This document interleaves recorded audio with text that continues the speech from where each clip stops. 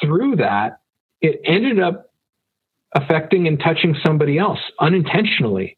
And I think that that's kind of just the beauty of when you're willing to just share what you love to do. Mm-hmm. And this was coming from a completely almost selfish reason. You know, it was like I was doing it just because I love to do this shit. And to some degree because I like the attention as well that it got me.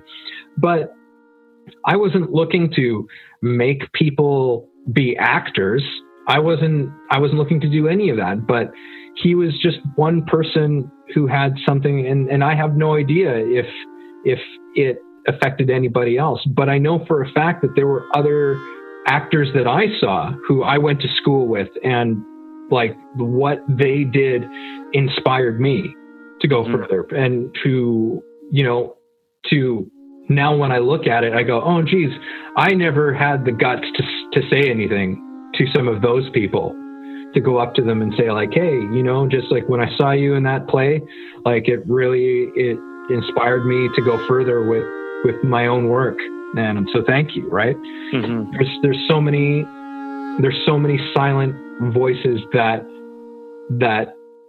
are so grateful to what you do.